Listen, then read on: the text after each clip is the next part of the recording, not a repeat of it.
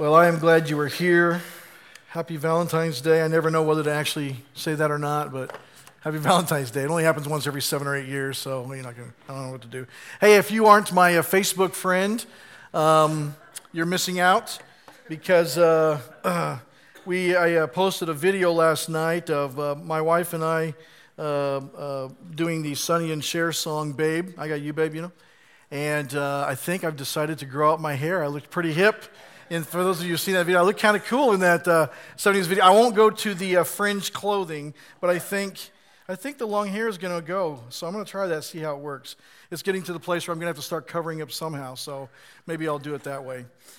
I'm glad you're here. We've been talking about some fundamentals of the Christian faith.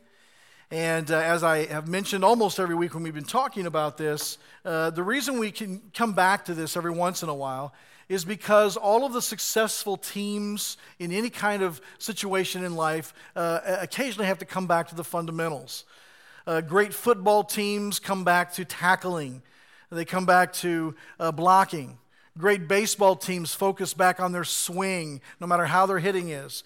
They just focus on the fundamentals because they know that as time goes by, no matter what kind of situation we're in, we have a tendency to just float away from the fundamental things that we do. And so in the Christian life, it's kind of the same way. If we don't focus every once in a while on the fundamentals, we begin to just kind of float away from them. We don't mean to. We don't make choices to.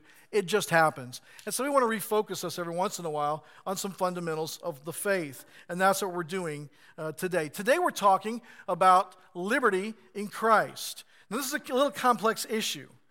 And I think it's complex because as human beings, we have a tendency to think that everybody thinks like we do, right? I mean, I think about things all the right ways. Why don't you guys think the way I do on stuff, right? I mean, that's how we all kind of think. We don't really choose that idea. We know that sounds egotistical, and we shouldn't think that we're right about everything, but let's just be honest. All of you in this room think you're right about everything. If you didn't, you would change your opinion, right? If you knew that you thought wrong about something, wouldn't you change your thinking? Of course you would. So in reality, we all think, but none of us intentionally thinks the wrong way about stuff. We think what we think is the right way. Now here's the complex part as a human being. We forget sometimes that God doesn't deal with us all the same way. We forget sometimes that we haven't all had the same experiences in life. We forget sometimes that people are on different places in their spiritual journey.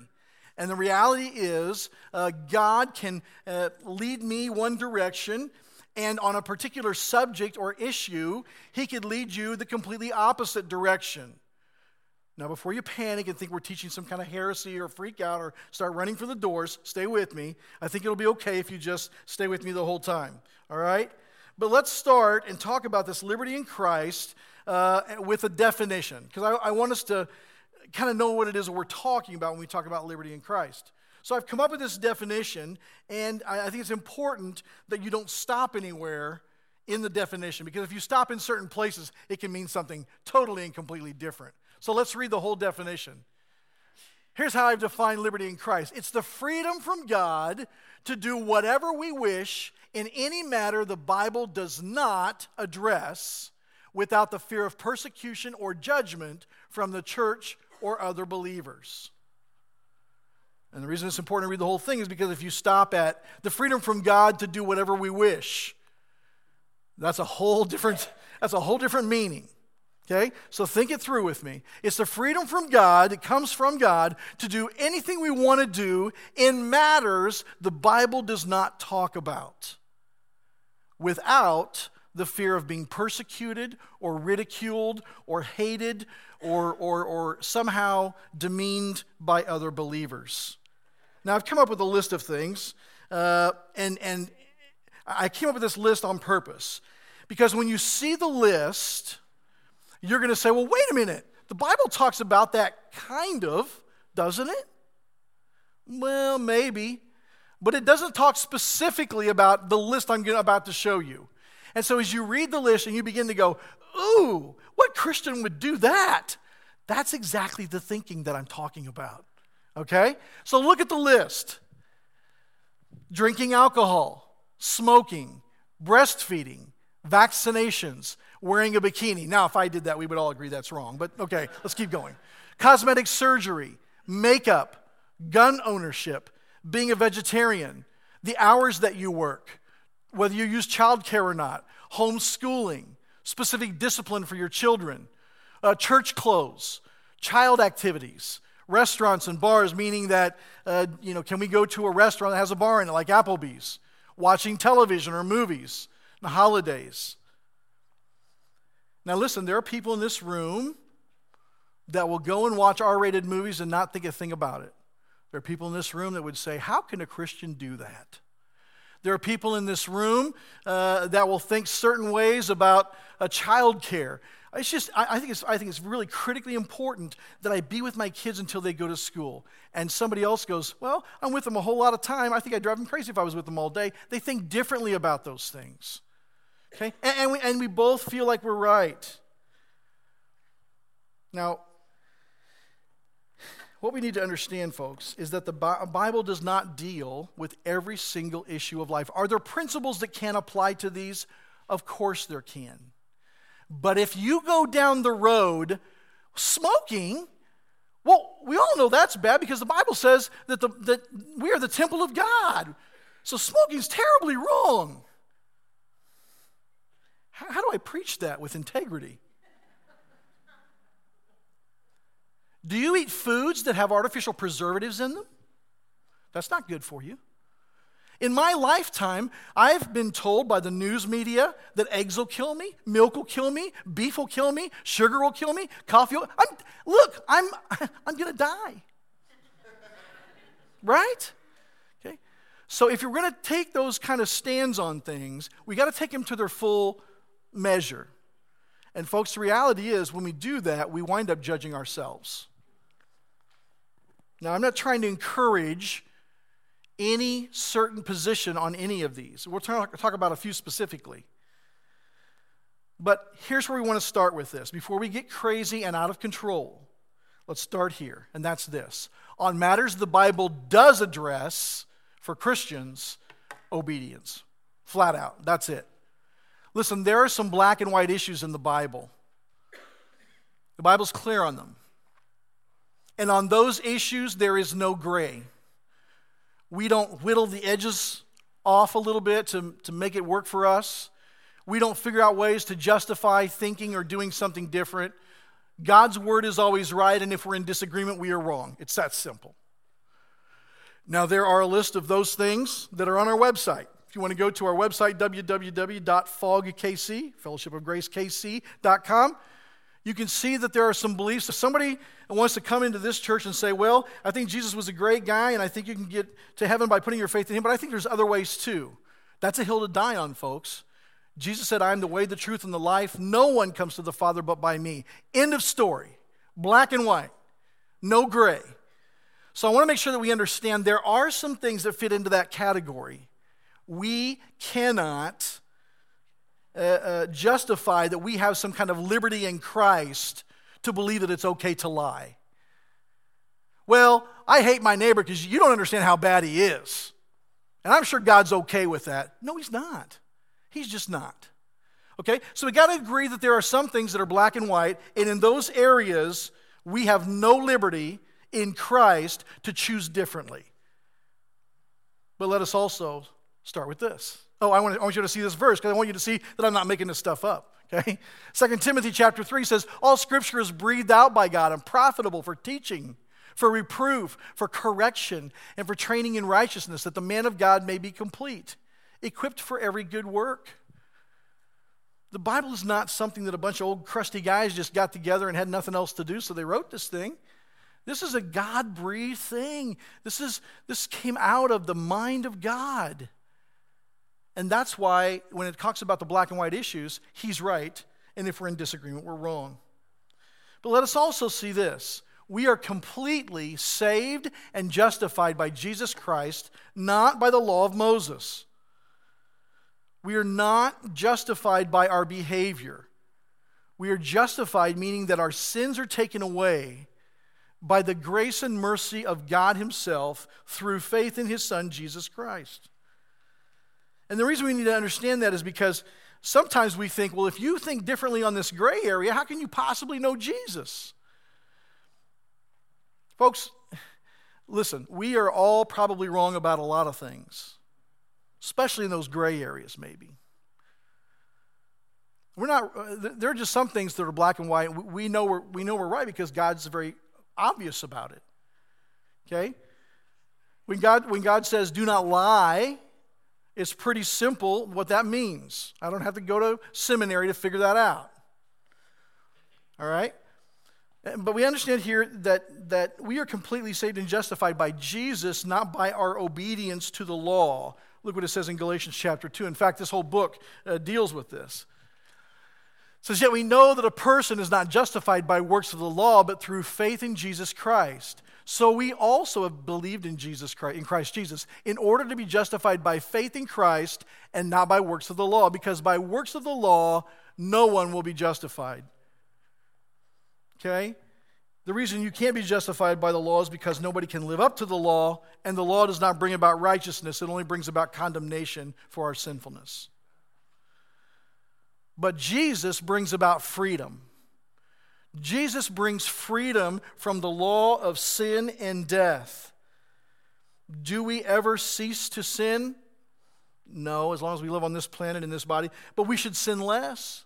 Less and less all the time. Listen, the longer you're a Christian, you should sin less. And so there are some black and white things, and one of those main things is that we are completely and totally saved and justified by Jesus Christ. Now, the rest of the time I want us to spend on this. On all other matters, there is freedom, but with several boundaries. Okay, there are some principles we're going to look at. There is complete freedom, but with some boundaries. Just like when we allow our children as teenagers to start dating or to start having some freedom on their own, we give them a certain amount of freedom, but we say, but live within these boundaries. And as they grow, those boundaries get wider and wider. But God basically says the same thing to us. We are free to do virtually whatever we want to do with some boundaries. Let's spend the rest of our time looking at those boundaries. And here's the first one. First one is that we cannot get so dependent on something that it masters us. Look what it says in 1 Corinthians chapter 6. It says, all things are lawful for me, but not all things are helpful. All things are lawful for me, but I will not be dominated by anything. Here's what that means, folks. Is television inherently bad or wrong? I can't see that from the scriptures. But if the moment you walk in the door, you run to the television and turn it on before you turn on the lights, that might be a problem. If you can't go to sleep without it on, if it's got to be on before you get up in the morning, if you are that mastered by the television, you see, although television is not inherently evil, it's mastered you. I don't even want to talk about coffee or Diet Pepsi in my case. Okay? See, but the point there, folks, is, but if they get to the place where they control us, we've given up control of ourselves. Or, more to speak, is this verse. Do not get drunk with wine, for that is debauchery, but be filled with the Spirit.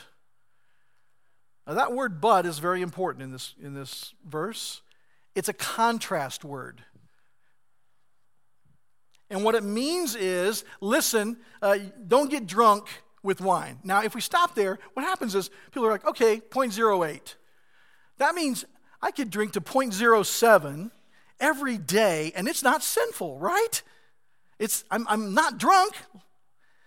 But that's not, the guys in the government have not gotten their definition of drunkenness from the Word of God. What it says here is, listen, don't be drunk. And how do I know if I'm drunk? Is if I'm no longer filled with the Spirit, but something is guiding me or influencing me other than the Spirit of God. I don't know if that's 1 drink, 2 drinks, 5 drinks, 20 drinks. Well, it is 20 drinks. I know that, okay? But the point is, folks, when I drink, if I were to drink alcohol enough to where it clouds my judgment, it clouds my ability to be led by the Holy Spirit of God in me, I'm drunk. And these two verses together basically are saying, folks, listen, there are a lot of things that in moderation are not inherently evil, but if we let them take over our lives, folks, we've given up control of our life from God to this thing, whatever it is. Television, coffee, alcohol, whatever it is. And so don't give in. Don't give up to that. That's a principle that we have to live with. The second one is that we cannot argue over issues.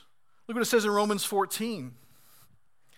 As for the one who is weak in faith, welcome him, but not to quarrel over opinions. One person believes he may eat anything, while the weak person eats only vegetables. Let not the one who eats despise the one who abstains, and let not the one who abstains pass judgment on the one who eats, for God has welcomed him. Who are you to pass judgment on the servant of another? It is before his own master that he stands or falls, and he will be upheld, for the Lord is able to make him stand. Here's what that passage is saying, folks. Listen, somebody may come into this congregation, and he says, well, I think it's just wise to be a vegetarian. You know, it's just healthier. Okay. You want to eat vegetables? Knock yourself out. I don't have anything against you, but I'm going to go have a steak. Okay? And you can't despise me for that either. And by the way, at the end of the day, what this verse is saying is, listen, are you going to be the one that judges me at the end of the time? No. And I'm not going to be the one that judges you. So why should we do it here? We're not in a position to judge each other on these gray areas. Now listen, if you're beating your wife, I'm going to judge you. I'm going to come and confront you, and we're going to have a discussion after we call the police about your sinfulness. Okay? But that's different than whether I decide to eat these foods or not. There's a big difference. And the bottom line here is, folks, we can't argue over these issues. I have seen, personally been a part of or seen or been kind of privy to the inside information of probably 8 to 9 church splits. Not one of them was ever because all of a sudden some great, weird, strange theology came about. All of a sudden the pastors have gone off the deep end and they're not preaching the Word of God anymore. You know what every one of them's been about? Something goofy like this. Well, these people are parking in the close spots, and they're not letting the old people park there. Okay, that's not probably kind, but we're going to split the church over something goofy like that? Well, I really prefer blue carpet. Well, I really prefer orange carpet. Really? That's just goofiness, folks. And what God's saying here is, look, we have a lot bigger issues to deal with in life than whether or not you eat meat, whether or not you just want to eat vegetables. So no matter what, in these gray issues, we shouldn't argue over them. The third thing we see is we cannot violate our own conscience. We cannot violate our own conscience. Look what it says in Romans 14, verse 5. It says, one person esteems one day as better than another, while another esteems all days alike. Each one should be fully convinced in his own mind. Now, just as a reminder, doesn't mean, well, I'm convinced in my mind I can punch my neighbor. No. Black and white issues. That's not what we're talking about. In these gray issues, if you're convinced in your mind that you will have a better and healthier life eating only asparagus, great. Knock yourself, then that's what you should do. If you're convinced of that. I'm really convinced that a steak is good every once in a while. So I'm going to do that. There is freedom, and we should be led by our own conscience. But here's the other thing, folks. Our experience in life can color this. It can change this. Listen, I've never struggled with alcohol. I have my own problems that I'm not going to share now, but that's not something I've ever dealt with. If I want to go and hear a band where I know the guys that play in a band, if I want to go and sit in a bar and listen to some guys in a band and sit there and drink 2 or 3 Diet Cokes and listen to my friends play in a band, have I done anything inherently evil? Probably not. I mean, we can certainly make the case that. But if I'm convinced that there's something about that would be wrong, I shouldn't do that. Okay? And see, that's where we have this idea that God's kind of, listen, if I was an alcoholic, If I was an alcoholic and I was struggling with my own addiction, and I have a friend that's playing in a band, I shouldn't go there to hear him play, because I'm just tempting myself. I'm putting myself in a really bad position. So God could lead us in two different ways, you see. But the bottom line is, when God is speaking to our hearts, and by the way, I've talked to many people, and I have experienced this myself, where it's like, you ever say, I knew I shouldn't have done that. I knew when I was about to take that step, this was a bad idea, and I did it anyway. Oh, man, what was I thinking? What it's saying is, in that moment when you know the next step is wrong, stop. If your conscience, if the Spirit of God in you is saying, don't take it, don't take it. All right? And something doesn't have to be inherently sinful to everybody just to be led by God to not do that particular thing. Next, we see that we must make life decisions out of faith. We must make life decisions out of faith. Look what it says here in James 4:17. So whoever knows the right thing to do and fails to do it, for him it is sin. Now, this is the opposite. This is the opposite. It's saying this is not a wrong thing. If somebody believes something's really right and they don't do it, it's sinful. Let me give you this example. If somebody in their prayer time just felt a real deep burden for the homeless people in Kansas City, and they called me on a Saturday and said, hey, Pastor, I just got this real heavy burden on my heart to make 100 sack lunches and go down after church and just hand them out to homeless guys on the street downtown. And I just think it would be a great thing for you to call everybody in the church today and all of us do that together so that we can all go do that together the next day. Can you do that? I'm probably going to say no, okay? Just because I can't spend all day Saturday making phone calls but listen, if God's telling you to do it, if God's putting it in your heart, just because everybody doesn't go with you doesn't mean you don't do it. You do it, because what it says is, if you know the right thing to do and you fail to do it, it's become sin. And look very carefully at the wording. It does not say, so whoever knows the right thing to do and fails to do it, it is sin. It says, for him, it is sin. Does that mean that some things could be a sin for me and not for you? Yes, that's exactly what it means. If God puts that on your heart to take all those sack lunches to homeless people after church, and he doesn't put it on my heart, if you don't do it, it's sinful. But if I don't, it's not. And so we need to be careful about judging one another and criticizing one another when not everybody feels the same burdens that we feel about certain things. You know, I've been in churches before where if you didn't bring your Bible to church, you were looked down on. Now, I know today, we all bring our Bibles to church, right? Looks a lot like my phone because my Bible's right here. But I would be surprised maybe if somebody didn't come into our church and say, well, wow, that pastor doesn't even own a Bible. He doesn't even carry one up there well, I do have one here, just in case I need it. The real thing, if my phone goes down. But I use this more than anything else today. I was raised in a church where if I wore clothes like this to church, they would probably ostracize me and perhaps crucify me. Jeans were viewed as an act of rebellion against God. I mean, it was that serious. And yet today I come and perhaps nobody thinks that it's sinful for me to do this. I certainly don't feel sinful doing it. So we have to make life decisions out of faith, doing what we believe is the right thing within the bounds of the black and white. Let's continue. We also cannot cause another to stumble. We cannot cause another to stumble. Look what it says in Romans 14:13. Therefore, let us not pass judgment on one another any longer, but rather decide never to put a stumbling block or hindrance in the way of a brother. Now, I am a teetotaler. I do not drink alcohol at all, ever.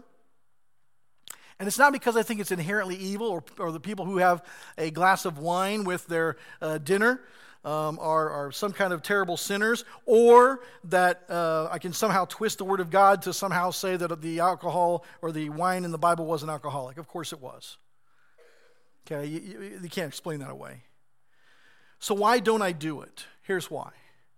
Because if I'm going to have at a restaurant, and I'm sitting down with my wife or kids, and we're having dinner, and I'm having a glass of wine or a beer, every church member who walks by me is going to come to a conclusion. Wow, the pastor drinks. It's okay for me. Now, I don't want to send that kind of message because I know some of you struggle with that. I don't want to be a stumbling block for you. I don't want you to come to my house for community group, and when Julie says, hey, could you grab the mustard out of the refrigerator, you open the refrigerator and you see, 4 6-packs in there, and you go, holy moly, my pastor drinks, and he drinks a lot. Okay? Again, I'm not saying, don't get me wrong, I'm not saying it's wrong for you to drink a sip of alcohol. What I'm saying is, for me, God has really convicted my heart that it's not something I need, it's not something I want, it's not something that benefits me. And so why in the world would I do something that's a stumbling block, for sure, for other people? You see, the return on investment's not very good. And so anything that we do that causes another to stumble, we shouldn't do. When we go to the Philippines, we cannot wear open-toed shoes to the service there. Because in their culture, showing your toes is kind of, it's not a very polite thing to do. It's almost as if they'd seen my toes, And so we're not going to do that. And when we're in their culture, we're not going to do that. Is there anything inherently wrong about wearing sandals? Of course not. Jesus wore sandals. For goodness sakes. He showed his toes all the time, I'm sure. But we're with people that this is going to be a stumbling block for them. It's going to be difficult for them to even relate to us because we're somehow offending them. So if we go there and wear the same exact shoes we could wear here, we now are sinning. Because we're creating a stumbling block for them. That's one of the important and key boundaries. A couple more. Don't do things that don't edify. Now, we spend a lot of time when we're talking about boundaries, about what we can't do. We need to talk about what we should do. And this is one of them. In 1 Corinthians chapter 10, it says, all things are lawful, but not all things are helpful. All things are lawful, but not all things build up. What Paul's saying there is this. Listen, I have freedom in Christ. Everything's lawful for me because I don't live under the law of sin and death. Everything's lawful for me to do. But not everything is beneficial to others. Not everything else builds up the body of Christ and encourages them. Not everything else is positive for them and helps them and encourages them to do the right thing and live the right way. I'm going to focus my attention and my time learning to do the things that are beneficial for others, not just not sinful to others.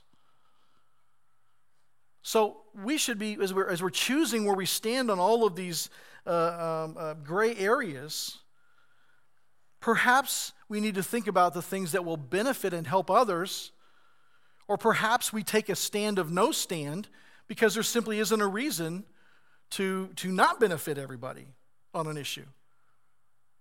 Okay? Now these last two are very important because I think the last two are probably the bottom lines of this thinking. While we have complete freedom from God to do whatever we wish in any manner the Bible does not address, these two boundaries are probably the things that should drive us. And the first one is this. Be motivated by love for one another. Be motivated by love for one another. Look what it says in Philippians chapter 2, verses 3 and 4. It says, do nothing from selfish ambition or conceit, but in humility count others more significant than yourselves. Let each of you look not only to his own interests, but also to the interests of others. Now, I don't know how much you're following the whole political agenda here in America right now and the election and all that kind of stuff. But we're really, really big on hanging on to our rights. Boy, I got rights. And I'm going to hang on to those rights. And I'm not saying there's anything wrong with that. Okay? I'm going to fight for those rights. Nobody's going to trim my rights down from me. Folks, I think that's okay in a political sense. But if we begin to think of that in a spiritual sense, hey, it says I'm free to do whatever I want. We just read that verse. Awesome. Nobody can tell me anything.